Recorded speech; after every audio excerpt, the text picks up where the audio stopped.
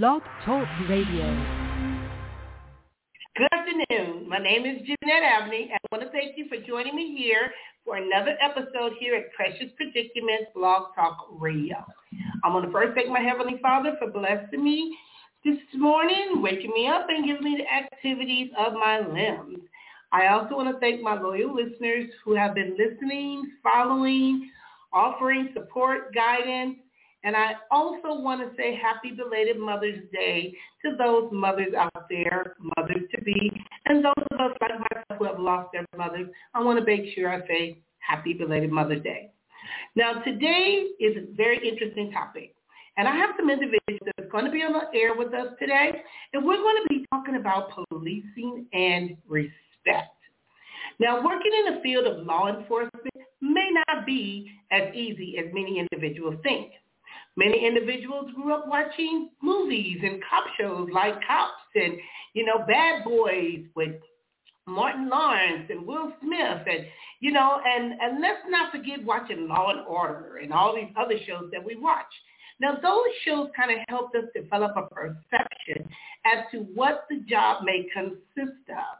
However, it seems like every day we are hearing about more and more police shootings, things happening in our communities, and what can we do to stop the madness? They say if you're not going to be part of a solution, don't add to the problem.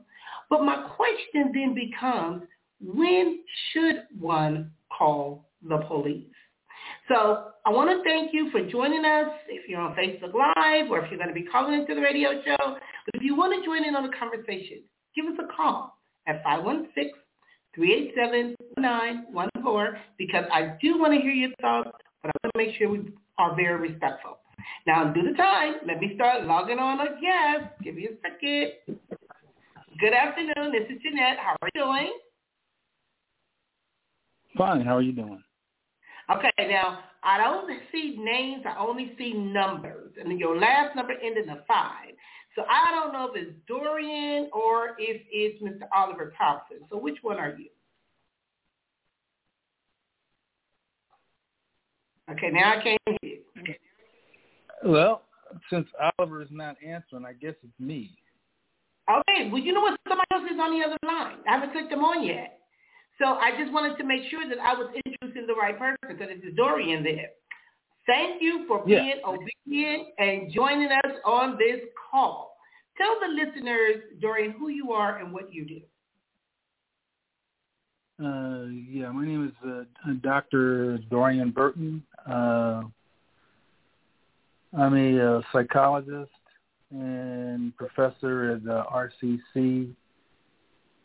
Retired from Inglewood Police Department, Riverside County Sheriff's, and Gardena PD. Okay. About it. Well, thank you. You know what? Thank you for your honesty, your modesty, and the work that you've done. We appreciate it. At least I know I do. So let me log in on the other caller. Hi, this is Jeanette. Welcome to Precious Predicaments. Number ended in a 3. How are you doing? Just fine, Jeanette. This is Oliver Thompson. This is who? Oliver Thompson. Okay, Oliver, thank you for joining us. You know what? Your bio kind of sounds a little bit like Dorian because I'm sitting up here like he said he wasn't Oliver, but he gave that description.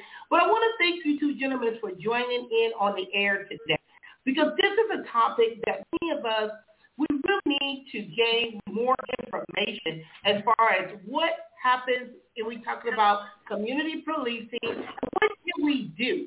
Because we hear so many terms thrown at us and, people like myself, I was trained in law enforcement, studied, got my degrees in criminal justice, never been out in the field, but I grew up in Compton, so you might as well say that was in the field.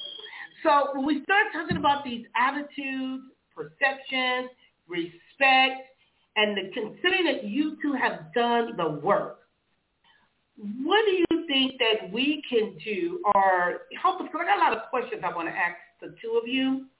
But what is your take on this, just the topic within itself? I'm going to ask you, Dorian, policing and respect. Well, just to let you know, there is a connection between Dr. Thompson and myself. He's like my spiritual father. He hired me at Inglewood when he was the chief. But our views basically are parallel in terms of policing. If someone's calling for the police to come out there, then there's to their home, or if they're in need of the police, then there's definitely a reason. There's something going on that requires professional attention. Mm-hmm. And, when you go out there, it's the main reason why we respond is to be of help, for the most part, to the public at large, because they're the ones, the taxes that pay our salaries at that time anyway. Dorian, that's interesting, because I was talking about Mother's Day, and just yesterday my daughter and I went to go put flowers on my mother's grave, and I saw this guy, but I didn't pay the guy any attention. But then as we were leaving the cemetery, we saw the police was there. And I'm like, you know what? It looked like it was total chaos at that cemetery. But when you got to call the police to the cemetery, it's like, really? What's going on that would initiate a phone call to the police and calling the police? And a lot of times individuals don't understand. We're talking about that, yes, we called them or someone called them because we needed some help. And then individuals get upset sometimes because sometimes a lot of other things happen and transpire once people get together. I was not only just the incident with the cemetery, I was watching the news this morning, and I saw in New York where individuals something was going on, it was a shooting, and they had a police officer running down the street with a 4-year-old, I believe the child was 4-year-old. But the thing is, police, I don't know if we're trained to do that. Because you got to think quick, be on your feet. You got to be able to figure out what's going on in the scenario. But here there was a shooting, and the shooter apparently was shooting at his brother. But innocent people got shot. So respect. Now, I'm going to ask you, Dr. Oliver Thompson, what is your take on this with policing and respect? Well, listening to what you were saying, and you're at the cemetery and law enforcement arrived. I mean, I've been in Inglewood since 1991, and police being called to the cemetery is not a situation that is unheard of. Why? Because we have gangs in town. We have Crips, we have Bloods, we have Mexican Mafia, we have Emmy, we've got Aryan Brotherhood. And so a lot of times nobody knows who's being buried, but one gang group shows up for their departed, and another gang shows up for their departed, and they will get into arguments. So my thing on calling the police in 2021, don't just call the police because you want some assistance. Think about, more than likely, what are you calling about? If it's a family member, it should be the last resort. Because, see, if I was still a police chief, I would not be sending my officers out on a situation where we call it a 5150, danger to others, self, or gravely disabled. No, I will only send out an officer along with another officer or a civilian who has been properly trained in mental health services and from a social work perspective. Because, see, I'm not going to send 2 armed officers out to a location, and as soon as my officers arrive, you, the family, retreat back inside and say, you handle this. No, excuse me. That's your family member. You stay out here, and we will work through this together. Because, see, the reason I came in when you say policing and respect, as a young kid being reared in segregated Tulsa, Oklahoma, back in the 40s and 50s, there was a great deal of respect, even though it was a segregated society. But see, today, that respect has dwindled away, and probably the reason why, you can't just put it on the community. Law enforcement has not done its job to better understand who and what they are responding to and how to handle it in the most human way possible. Last thing, I came into law enforcement because I needed a job. I did not come into law enforcement to be a law enforcement officer. I went off to college to be a Baptist minister. Now, you check that out. Well, sometimes you got to police in the church, too. You know, and that's true. That is true, because a lot of times, I remember when I started pursuing a career in law enforcement, and, you know, and I was married to a military police officer, and it's interesting because my daughter works in law enforcement. But they don't realize what a lot of people go through. And yes, the family should handle it within themselves. And when you were saying it, I thought about my family. I remember one time my niece and my sister got into a fight at my house in Compton. And I said I was calling the police. My daughter worked for the sheriff's department. She was like, I'm out of here. She left. So she just left me there all by myself. So I'm trying not to get into a fight, trying to make sure. And I don't live in Compton, but I go to Compton a lot. So I'm just trying to make sure I diffuse the situation, but I knew I needed the police because I couldn't control my sister and her daughter. My niece said, you calling the police? I sure am calling the police. But when the police got there, my sister was real calm. My niece was still under the influence of alcohol. You know, nobody got arrested, which they both should have went to jail. So I was trying to be quiet. But the thing is, a lot of times family, we get so caught up because domestic violence and traffic stops are the two that I can think of most dangerous incidents for police officers. So I want to ask you, Dorian, what is your take on that when calling someone, the family call? Because, and that's how you guys don't just show up for no reason. Somebody calls you in most cases. But handling these situations, now sending the person out, you know, having someone that's trained in mental health and things of that nature. What is your take on that, Dorian, and also the seriousness of these calls? Well, anytime you have family, it's going to be serious, especially if a family member is calling because of another family member.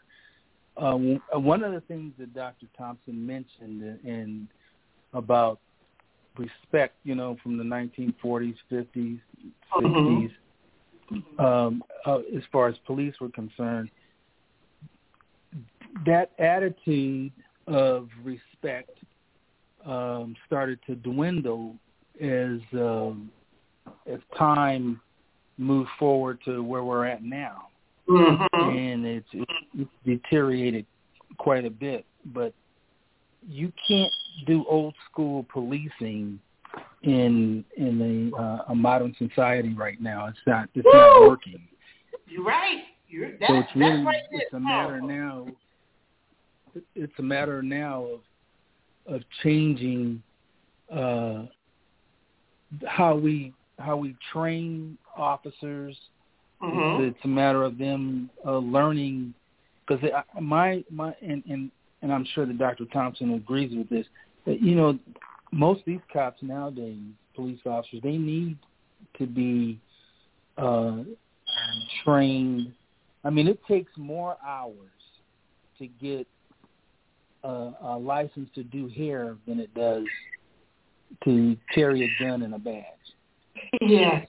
And, you know, with that, in order for officers to be up on the times, they need to be at least educated to the point where they have at least a bachelor's degree minimum.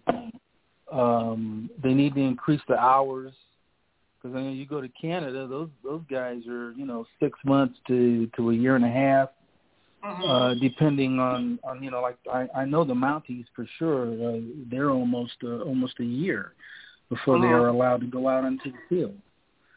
So those things like that need to be addressed, and there needs to be some change. And when I say some, I mean in terms of the training that they get and where we actually get these officers from as well.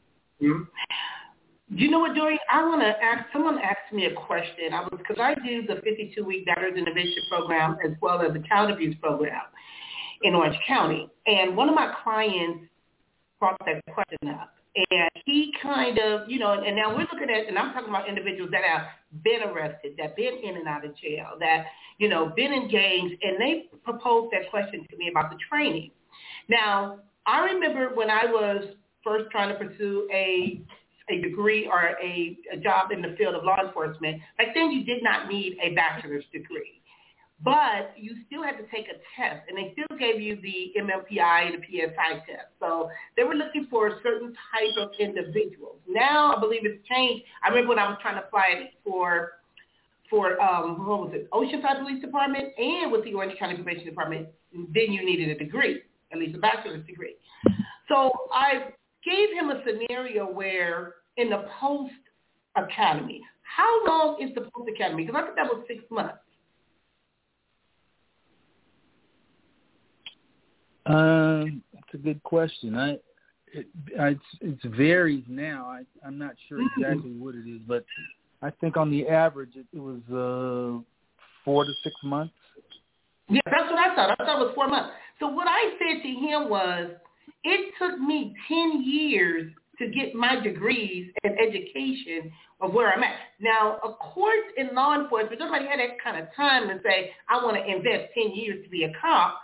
But then some of the training is done by individuals in law enforcement to where now they're opening it up to where individuals can get grants and then they can go in and do certain trainings. But I noticed that even with myself as a licensed therapist, when I go to special incidents and different scenarios where law enforcement might want to call me to get my assistance, sometimes the cops don't even want to hear from someone because they feel you can't relate. You don't know what we go through. And we're looking at a respect, and respect goes both ways. Respecting what they do as well as respecting individuals as a human being. Because somehow, somewhere, the attitudes change. I don't know if it has a lot to do with the media. I don't know if it has a lot to do with what the things we've seen on television. I don't know if it has a lot to do with, individuals saying that your cops should live where they work. Because growing up in Compton, I remember there was a police officer that lived in our neighborhood, and he wasn't the best of the police officers, So sometimes we get our biases and our perceptions based on our experiences, and that kind of shapes the way we view things. But yeah, back in the 50s and the 60s, they were supposed to respect authority. But when we still talking about these attitudes. So I'm going to ask you, Dr. Oliver, what can we do to shift these attitudes to where we see police officers running down the street, carrying babies, helping individuals? I know a lot of police officers don't just want to do social work. But what can we do about this attitude because it's getting out of control? Well, it's not getting out of control. It's out of control. Number one, respect went out the window with the Rodney King beating. Mm-hmm. See, the thing of it is, we have to, if we're going to be honest about talking about policing, we're going to have to break it down to demographics and ethnicities. Correct. White Americans are very supportive of law enforcement, no matter what law enforcement does. Black Americans are non-supportive. In the middle, the Latinx population. And they are caught between, maybe I will and maybe I won't, depending upon the culture and stuff like that. So when we talk about respect for me, it went out the window with the Rodney King video that was found not guilty of 4 LAPD officers because Black Americans in the L.A., Inglewood, Hawthorne area saw what occurred and felt no matter what, even with a video, you're not going to find these officers. And ever since 1991 up until 2021, 30 years, there has been a decreasing level of, because no matter what, African Americans believe that they will not be given a fair shot by law enforcement regardless of the ethnicity of the officer.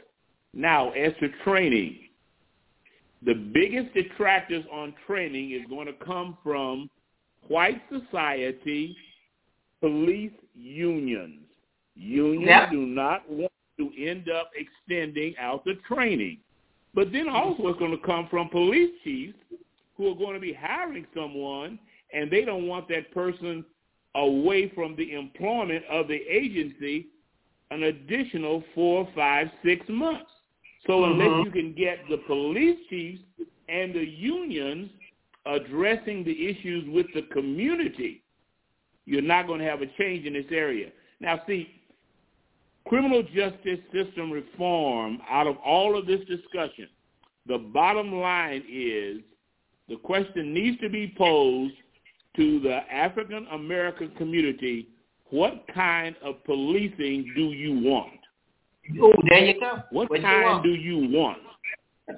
And let us decide, because see, when you say living in the community, when I went to Inglewood, I was the first police chief to live in the community in over 30 years. Okay. I still live at 7845 West Boulevard in the city of Inglewood. Hello? I moved there because my belief is if I'm going to be the leader of this organization, I have to be in the community to understand when I'm contacted by my constituency as to what is needed to end up making changes within the organization. Policing, respect, police unions, white society, etc., and all of that has to come together to decide. But the primary proponent is Black America is going to have to decide, do they want police, and what form of policing do they want in their community? You know, and I like the way you put that, and I do want the listeners to know that I do have 2 educated, highly respected African-American ex-police officers on the air. So I want them to know that it's not just you guys just bringing this up, but you know that's interesting because like with my grandmother, and you know, even you're talking about police unions and all these things, they had other organizations going on back then, you know. They had their own little clique, and they knew more because they got involved more than many of us do now within our community. So we want to call the police when it's convenient for us, but you're right, we don't want to support them. We don't want to figure we don't. And some people just don't know, or some people don't care, or whatever that take is in regard to their attitudes. But we do have to let them know this is what we want. This is what we're looking for. Now, you talked a lot about in regards to just even the accountability. And not only that, I know when you and I had a conversation, you brought up laws and accountability. How can individuals go about implementing laws to make things so that we can let the police know this is what we need? Because, yeah, communities are different. You guys, white, black, mixed, you guys middle class, upper class. Some individuals, even I'm going to use Orange County for an example. They didn't even realize they had gangs in Orange County. You know, you got individuals on drugs. You got mental health issues. So you got a whole lot of different dynamics that's going on. So how can a person go to the police chief or the department and say, hey, this is what my neighborhood needs? And how can They knew what my address is. They knew. My neighbors knew who I was. Okay. They knew. I gave them my phone number. And I'm not talking about the department phone number. I'm talking about my cell phone number. That I was available 24/7. Now, what I would say to my neighbors is that talk to the council person who represents you in that area. Contact the mayor. Contact the city manager. Above all, talk to me also. If that doesn't work, now you move to the next level, the district attorney. You move to the next level. You deal with whoever's in the state assembly, who's in the state senate, all the way up to Sacramento. And so you begin to work at the community level, but then also you're saying what I want. And that's where change came about when I was in tenure at Inglewood Police Department. They knew me, and it wasn't Chief, it was Oliver. Hey, Oliver, what's up, man? That kind of goes. Yeah, they saw me in the supermarket. They saw me in the bank. They saw me getting my car washed. They saw me getting my hair cut. So they had this respect for you. And, you know, and when you said that, I was thinking about in Oceanside, because I live in Oceanside, we had Reginald Grisby. He was an officer like that. And I remember he had difficulties even trying to get promoted up, shoot through the ranks. I remember being a lieutenant. I remember being a sergeant. I remember, you know, him and I used to coach baseball together where our kids played sports. So a lot of times that's definitely needed. And then that way you can know, and that also builds up the trust. Now, we talked about some things, and I would like for you gentlemen to help us with this. We hear these buzzwords on the radio, or we hear it when we talk watching television, and they talk about qualified immunity. What do that mean, qualified immunity? Dorian? I've never heard of that until just now. Really? Qualified immunity speaks toward if an officer is doing their job as they were trained, even if it turns out bad. The courts from the U.S. Supreme Court have immunized, just like we're going through now, COVID. There's a vaccination, that's an immunization. Well, the same immunization toward an officer doing their job. Now, that's case law in that area. That's case law. And so law enforcement officers are given qualified immunity based upon them doing their job.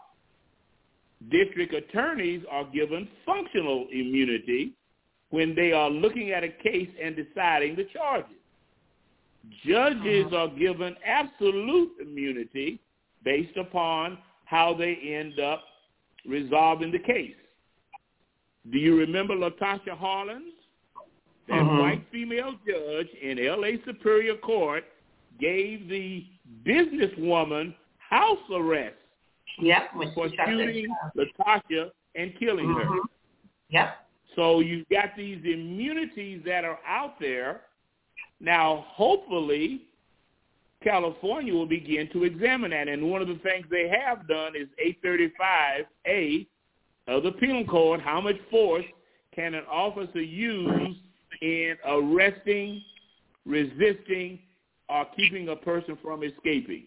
And instead of it just being a short paragraph, now if you read 835A of the Penal Code, instead of may use, what they're saying is you must be able to justify what you do as reasonable. You know, I like the way you just gave us that description because it can help individuals have a better understanding, because a lot of these cases that we have been coming to our attention with the George Floyd, with, you know, a lot of different things. And the first thing they used to always say was they was resisting arrest. How you going to resist arrest in handcuffs? Or they were not only just resisting, but escaping, or because they'd be afraid that people will escape. And I believe that was the last one of the last with the 20-year-old, because a lot of individuals, when they see the cops, the first thing they want to do is run. They just want to run. You know, and we try to educate our children, or in most cases, to let them know. You know, I remember the show, Doretta, don't do the crime if you can't do the time. So when they see the police, they want to run, but do you let them go? Or do you just do your best to try to catch them? But then it becomes questionable with, did you need to kill them? Could you just, you know, taser them, shoot them in the leg, shoot them? I was watching the young lady of the incident that happened in Ohio, and the sister was on the news with her lawyer, and she was saying how when her sister was shot and killed by the police, yeah, the girl probably was upset. Yeah, she frustrated. Did you have to kill her? Was she escaping? Was she resisting? Was she? What about the kid that was killed in the car recently? Who was just trying to drive away, and female officers shot him. Yes, that 20-year-old. And he probably could have got scared, and he was trying to get away, trying to leave, trying to scare. And then individuals have their own perception of how they view that. Now, I know I got a 36-year-old. My son is a runner. He see the police, he go run. He run from his mama. So if he runs from his mama, I know he runs for the police. And ain't like he ain't never got arrested before because he have. But he has to use wisdom. But see, he gets to the point, he won't even tell me when he get in trouble. So when we start talking about the keeping them from escaping, because it becomes, I want to say, not making a black and white issue, but how there's some kids that are Caucasian, they just let them go. my daughter, she said it best when she said, we run from police or the police chase us down or whatever, but by that same token, the police didn't run from them because now they chasing the police. It's like, really? Who's God? So what can, and when we, okay, so that was one thing about it. I wanted to thank you for, like I said, the qualified immunity. The other one I wanted to bring up, we keep hearing defunding the police. What does that mean? Because people are old, they got it all twisted. Dorian? Basically, I'll let Oliver finish this one, but basically defunding is taking away funding that would most likely hire newer officers, equip the police officers so they can get equipment to do their jobs. I'm not sure if that really is the answer, but because their budgets basically they are funding the things that are necessary for the most part. Dr. Thompson would know better because, he was the chief, so he understands that more. But the bottom line is that if you defund, then most likely you're going to cut the hiring of officers. And in my estimation, the way I would see it, if you're going to cut officers, then you're going to end up cutting minority officers that possibly would be getting hired, and especially those needed in the communities that we're referring to right now. Correct. Now, I want to throw this in before Dr. Oliver speak on that, is because it has been said that a lot of officers, because all these high-profile cases, are walking around on eggshells, and many have resigned or quit because they don't like the way things are going, feeling like their power or their ability to police is being taken away because of elsewhere when they say defund. I don't know if they had, I remember back in 2000, I think it was 93, they had hiring freezes. I don't know what's going on with that now. So I hear what you're saying when we're talking about defunding, but what we still need to make sure we have police officers out there. We need the manpower. We need to be able to call someone to help us when these things are happening, when we have these mass shootings or whatever the case may be. So we're trying to figure out what the heck person is going to even look like.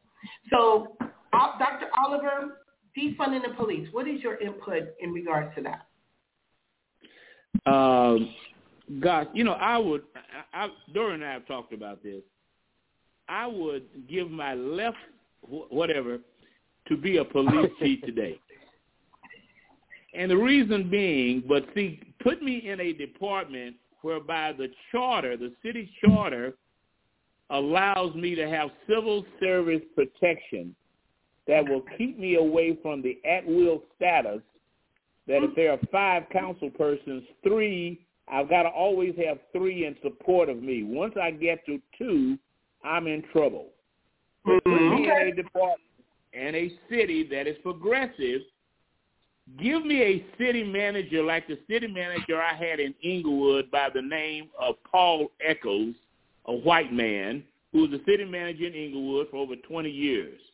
And have he delegate to me, okay, Chief, in view of all the stuff that's going on with defunding the police and all that, give me your best view of how you would revamp the Inglewood Police Department. I would love it. I would love it. Well, it might not be too late to even still put your input in or being on a community Jeanette, I'm 79. I'm too old to deal with some of this mess that's going on now.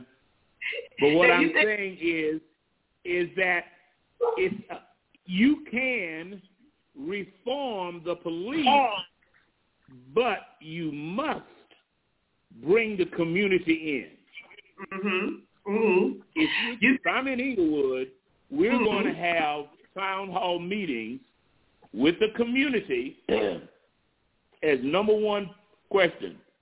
Do you want the police? What form of policing do you want to have in your community? And how should we go about ensuring we give you the best police officer and support resources that will help resolve the issue that comes up at that particular time? See, you can't leave it to the police. Correct. You can't leave it to the unions without involving the people who are victimized. Let's be honest. Victimized by law enforcement. And that's the community. That's why it's so important for officers to live where they police. Now, I know with that kind of a statement, there's a whole bunch of officers out there ain't going to buy into that because they don't want to live in Inglewood.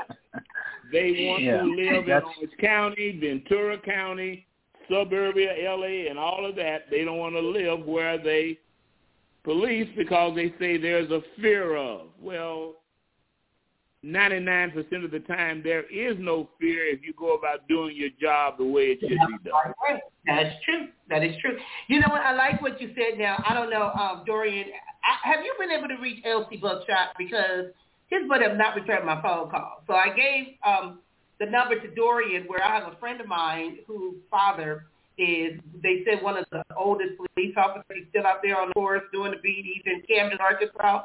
He retired for 5 months and then still went back to work. And you kind of sound like him, Oliver Thompson.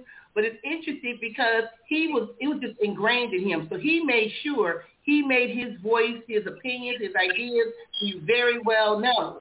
And like you said, even now you work for Riverside Community College. You a strong willed, minded individual, you know, sitting on communities, letting it be known, because sometimes people don't know and they don't want to know, and it becomes this power thing, and it becomes political. And I like what you just told me about the civil service protection. I've never heard of that, but I know that they do have certain, when we start talking about politics, and part of the policing, it do become kind of political at times. Now, another thing that came up, I try to say it mildly, you know, but a lot of individuals don't even realize the politics that goes along with that. A lot of politicking. Yeah, but let's be kind of politics. Hey, put it out there. I have to interject on part of this and basically add on to what Dr. Thompson was saying, and that is that is just like New York back in the day.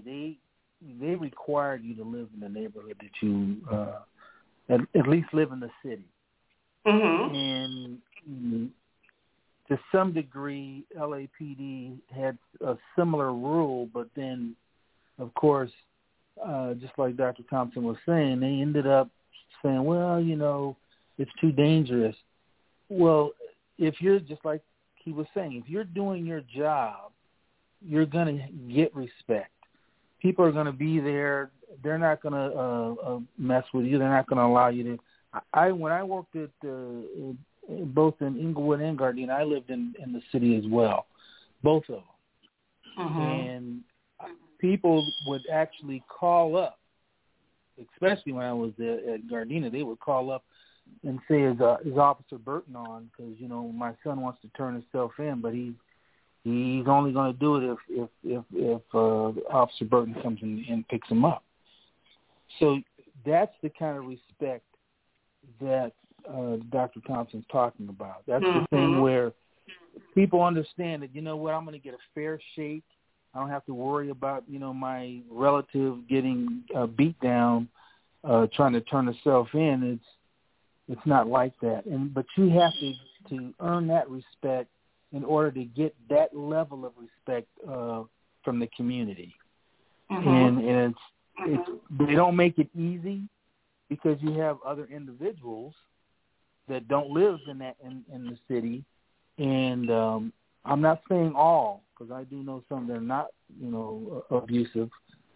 But if you have a vested interest, community, then you're going to make sure that people, like he said, when Dr. Thompson goes to the store, when he was going to get his haircut and everything was done right there in the city. Correct. He didn't have anything to worry about. I mean, they knew him, they respected him, and just like where I was at, both people knew who I was, and they I never had an issue at all. So that's where we need to go back to that type of policing or requirement, where we have people that are in the city and they have a vested interest in the city. Now, I want to bring this up. I know people are texting me and getting a lot of different information coming in. One of the issues that, and not only just talking about the African-American or low-income communities, but the black-on-black crime. And they say black-on-black crime is higher than police shootings.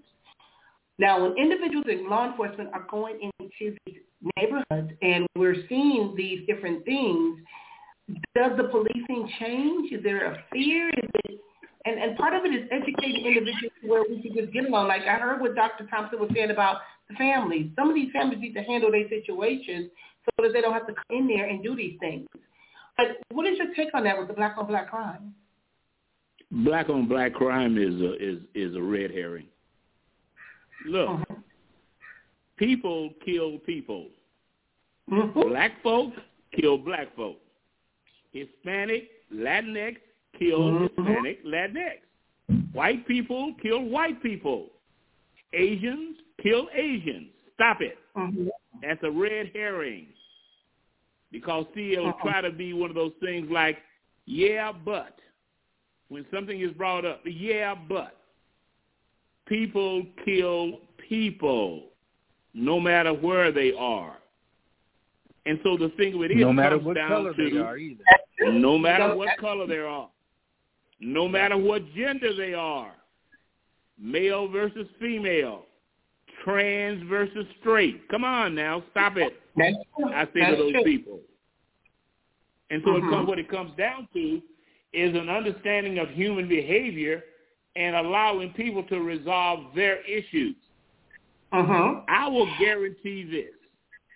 If there were as many white young men being killed by law enforcement with or without weaponry on them, this would be a different discussion.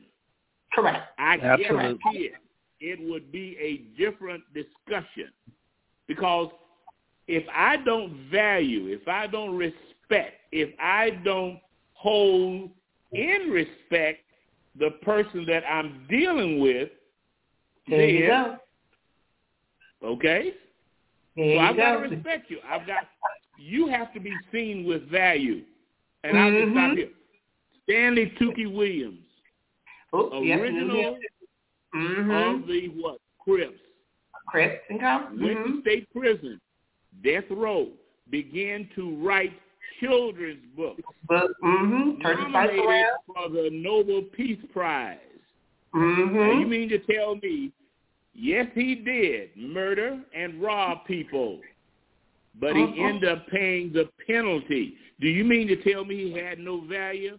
See, these are things we talk about in class.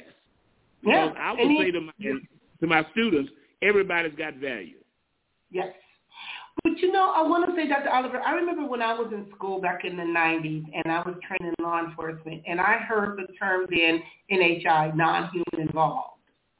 And that was a perception that a lot of individuals, when I was in school, we were taught.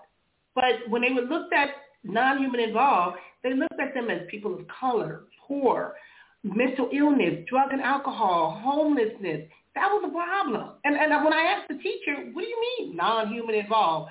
And so what was happening is if you go in not viewing them as a human being, you're not going to treat them as a human being, and then we have a problem. So you want them to treat you as a human being, so then when they calling you pigs and calling you out of your name, it's going both ways, and it needed to stop. It really needed to stop.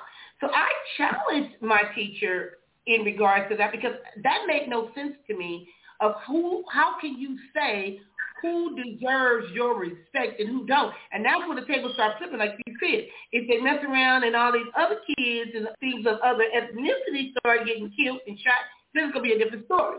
Then I want to say, I was watching the news today, and I want to hear what you say about this too, Dr. Oliver Thompson.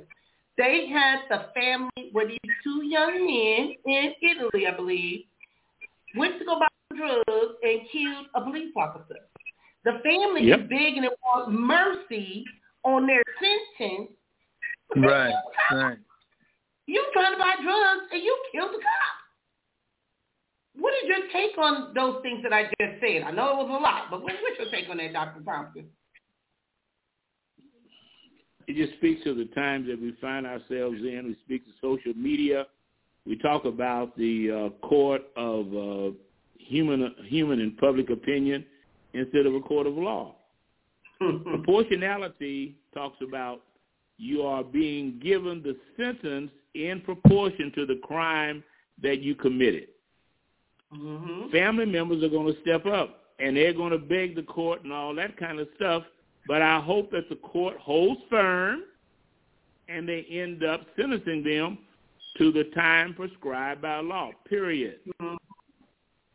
Because they would darn sure do it if it was somebody who looked like, myself.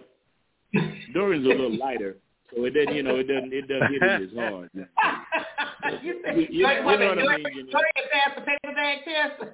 Yeah, he can do that. He can do that. You're funny, Oliver. Oh boy! I have. Let me add one thing about what Dr. Thompson was. I can tell you for a fact, as far as Tookie was concerned, Stanley Tookie Williams, he lived right across the street from me. I think that time my daddy gave me the nickname Tookie. I was like, ooh, because him and my father was friends, so I've heard of him. I knew him. Yeah, I lived right across the street directly across the street from him when I lived in Compton. Mm-hmm. And at that time, a lot of people didn't know, but he was running a boys' home. He was the head guy at a boys' home, and I never had an issue with any of the people that were there.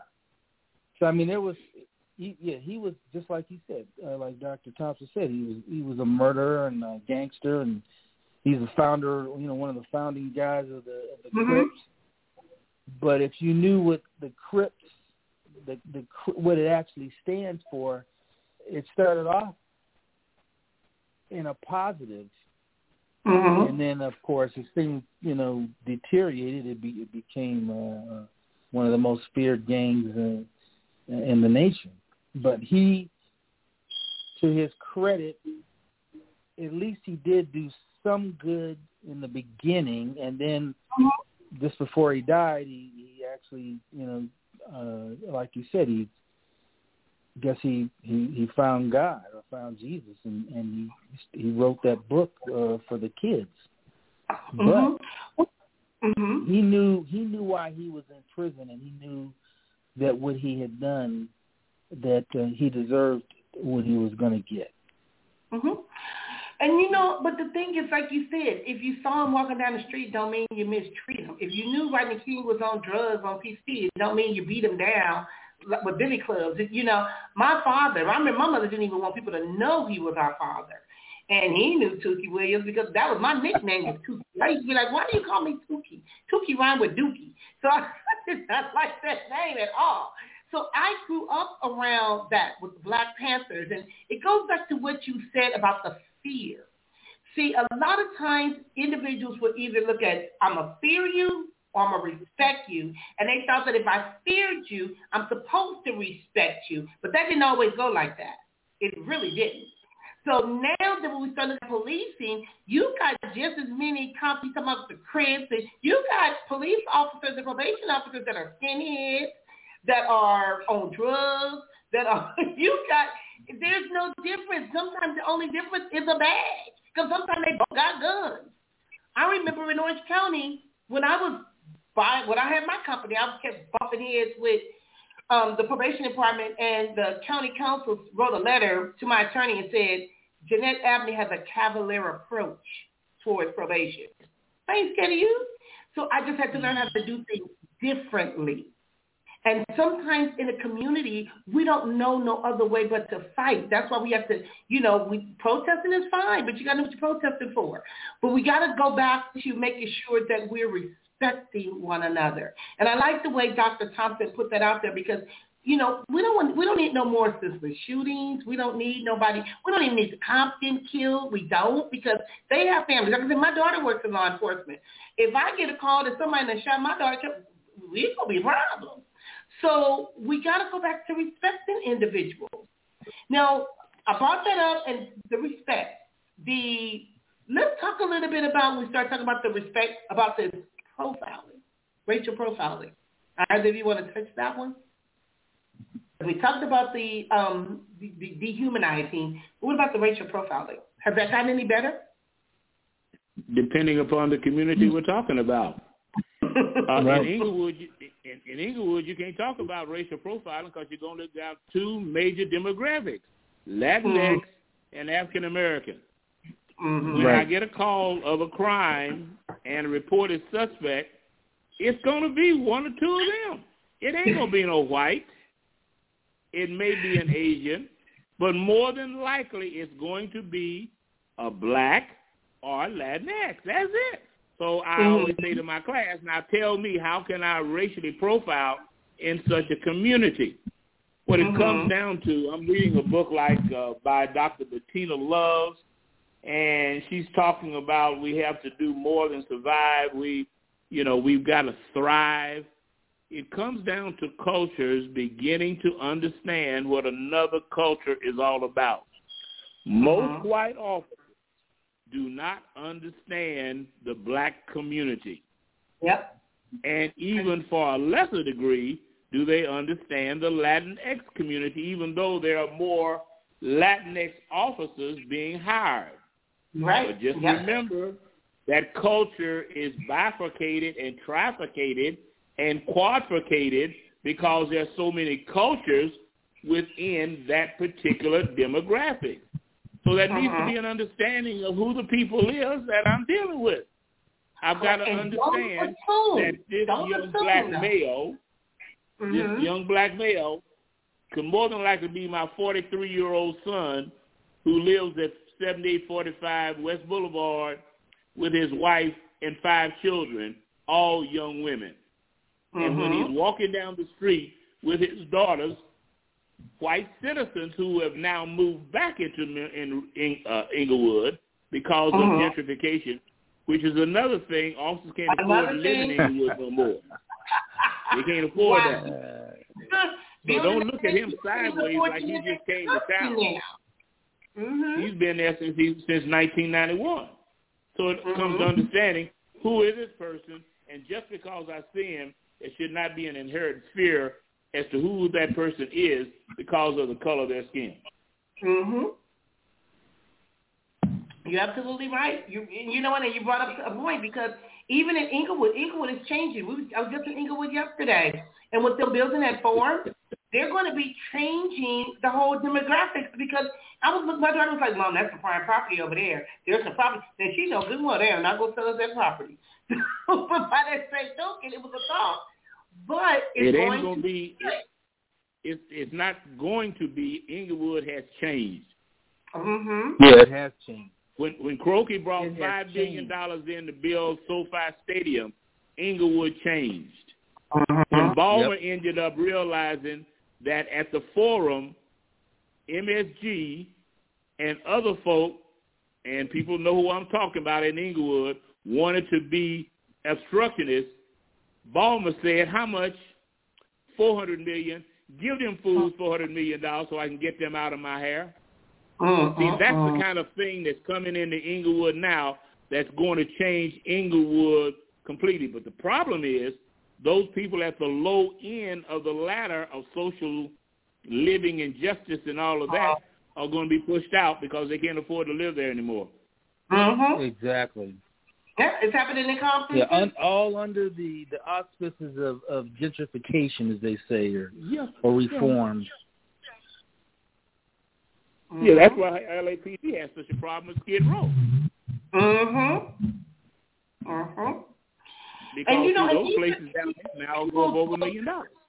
Correct. And these are things that people don't talk about because they don't know. And even if these individuals are defaulting on their home, okay, if you default because it's your property. They want to default. And they make it so that people can't afford to live in these areas. Now, getting back to, like I said, we got to be open-minded. We got to be willing to learn. We got to be, and that's what I liked about my grandparents. They may sit back and act like they didn't know. They may didn't have the education as far as the PhDs and the master's degrees. They were far from being stupid. They saw what was going on, and they tried to teach us, younger generations, but we thought, oh, no, that's not true. They don't know what they're talking about. But now we're seeing it. My mother her favorite line was, keep living. Now, when we start talking about policing and respect, I want to focus, because I know we're running out of time, and if anyone want to call in, if you have any questions for Dr. Dorian Burton or for Dr. Oliver Thompson, give us a call at 516-387-1914, because we want to hear what you got to say, or your thoughts, your questions, your input. But I want to talk a little bit about, when we start talking about respect, violent crimes. Crimes are still being committed. Things are still happening. So we do need police to go out there and handle these situations that we cannot handle. But we got to be able to respect and trust that it's being handled appropriately. Can we speak a little bit about what's going on with violent crime? Crime needs to be investigated, but who does the investigation? See, again, I'm saying we need to go all the way back and change the culture by changing how the organization is viewed and what role the community wants. What role the community wants for that organization to do what we say they must do. Let the community decide. This is not for agencies. This is for the community to decide. So are you saying we need to go back to what we had when we had Community Watch? Or are we going back to, because we got such a breakdown in communities to where sometimes we don't even know our neighbors. We don't talk to each other. You got neighbors fighting each other. So I like the way when you were talking about the laws and accountability, but when you say the community, are we talking about, and just the citizens that live there? We got other organizations. I own the Center for the Treatment of Addiction and J.A. Precious, Inc. I sit on some of I would go to some of the meetings where we would work with schools and truancies and different behaviors. What do that mean when you say the community? Who are we talking about here? The residents in the jurisdiction of that particular city limit. That's what I'm talking about. There you go. The tax-paying residents, exactly. That's correct. And Dorian, I might even say not just only tax-paying, because we do have some long-standing renters in the city who are law-abiding, upstanding people. Yeah, you're right. Absolutely right. Yeah. And they have a say too. If they're moving into these communities, they have a say. That's where you were talking about writing your city councilman, going to go to these meetings when they're talking and coming up with all these laws, because we have to do better. We really have to do better, especially when it comes down to policing and respect. Educating people in our But we got to watch some of these council people. Oh yeah. Because the thing of it is, why did they become a council person? Number one, is it because of the power of the position, etc., or is it really to be a help to the uplifting of their community? You know what? And that's powerful too, because a lot of times it is about power. It's really about power. I tell people, I'm going to do anything no matter what. I'm not going to bribe me with no money. You ain't going to even with the food. You ain't going to bribe me with no food, because I don't believe in keeping people down, but giving people opportunities. And I know individuals from all walks of life. But by that same token, they still deserve to live. So we do need to get back to the way we treat people. So I like to get into that even with our local government. You need to be careful with who you vote for. And what is their mission? Why are they there? Yeah. What do you plan on accomplishing? Holding people accountable. Now, I know we're running out of time, but I want to go back to, I'm asking both of you guys, we talked about policing and respect. How can we hold each other accountable? Dorian? Well, as far as the police are concerned, it's who you put in at the top spot. And it really comes down to the individuals, like Oliver was saying, that basically make those decisions. It's the voting people that put in the individuals that are in charge of their particular area, who in turn get to choose who the chief is. Basically, they have some input on that. So those individuals need to be held accountable on who they put in there in the first place. And that power, whatever that power is, they need to basically make sure that whatever the vote is, it's across the board.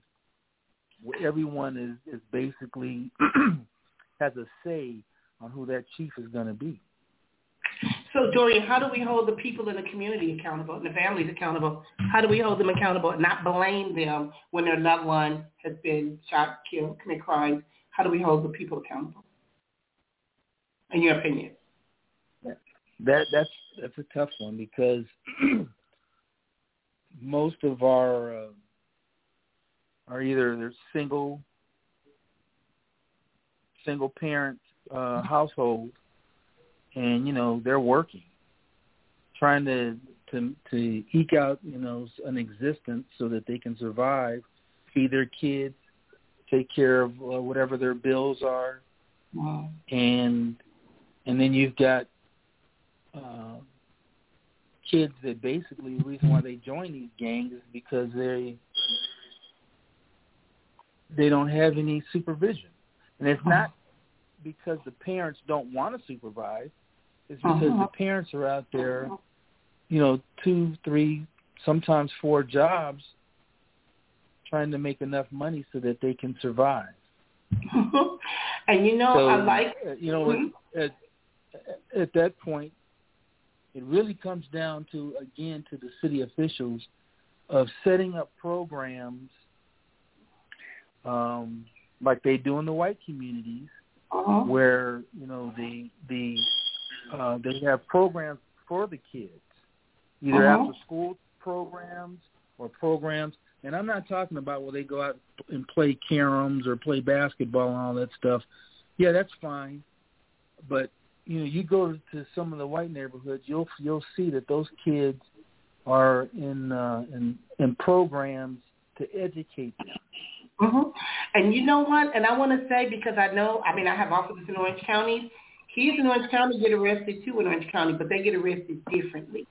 They get in trouble too, even though they're coming sometimes from two-parent homes, middle class. They still out there committing crimes, and the parents put a blind eye on. Wow, like I said, the people that killed the cop in Italy, 2 parents. These were 2 white guys buying drugs. Parents are like, wow, but he's really a good kid. He really didn't mean to do that. So these things are happening, but we have to make sure we're holding people accountable in regards to what they're doing and not criminalize everybody.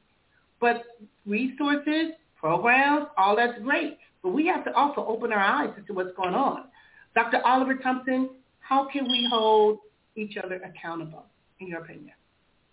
Well, you can't hold society accountable because you're not going to do it. Number one, the first part of learning comes from the home. If the parent is not trained in how to be a parent, Where did they learn how to be a parent? They learn from their mother. Who did their mother learn from their mother? And it goes back generationally. The best you can do on accountability is when you're talking about agency. Now, with society, what can occur if there's a crime that has occurred and an arrest has occurred and the person finds themselves going to court, district attorney, what's the most appropriate charge for their criminal activity, and move on it and be much more judicious in plea bargaining other than basically giving the store away or whatever the case might be. See, it comes down to the primary area of agency that has broken down has been in the public sector. Has been in the public sector. Law enforcement, district attorney, courts, corrections. Those are viewed in many instances as being corrupt. All the way to the U.S. Supreme Court with a 6-3 conservative majority. So until you begin to right that ship, it's going to be rather hard to point a finger back at the community and say we are desirous of more accountability from you. No, Mama used to say, take the beam out of your eye before you talk about the speck in your brother's eye. You know what? And that's going to have to be grounds for another show, because we're going to have to talk about that, because that's partly where some of the disrespect came from, is because of the corruption, too, that happens within police departments, within politics, and its abuse of power, and people lose respect. But by that same token, it's hard for good cops out there. And I like how they had this one cop. She was fired, I believe, where she had turned another cop in that was bad. But because of the George Floyd incident, she overturned her stuff, gave her money back. Because what do? You know, we were looking at with the federal indictment of the other officers that was involved in that, but they violated his civil rights.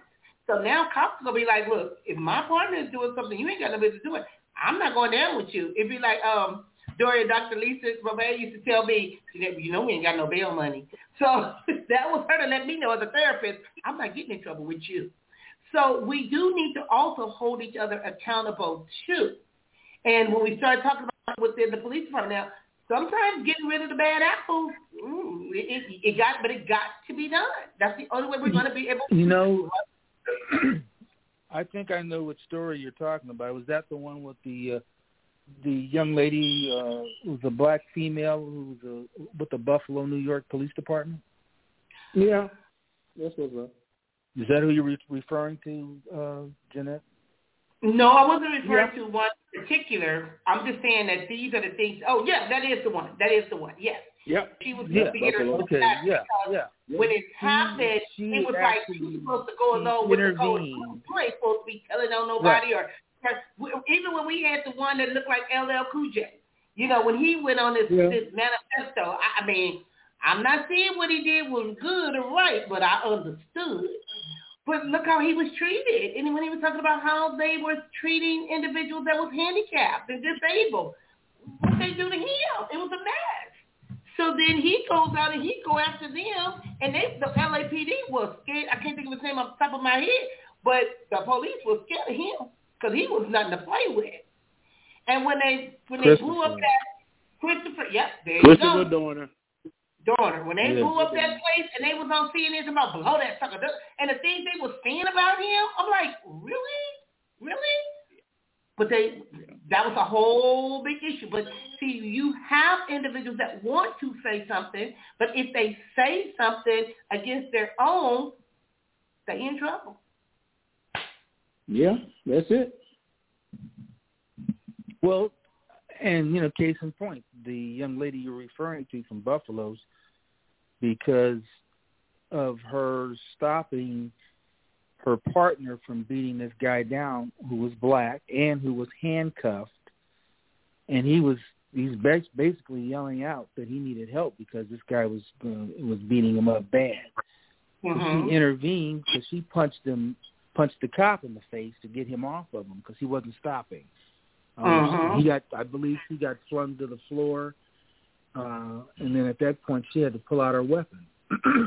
Well, not only did she get terminated, but they didn't give her her pension, and they rewarded the white officer, the male officer, by promoting him to lieutenant. Mm-hmm. So she had to go to court to fight to get her pension. And the only reason why I believe she got it was because they found out that this officer was dirty, the one that she stopped, that he had a whole history, a whole background of egregious behavior against minorities, and who knows what else. Mm-hmm.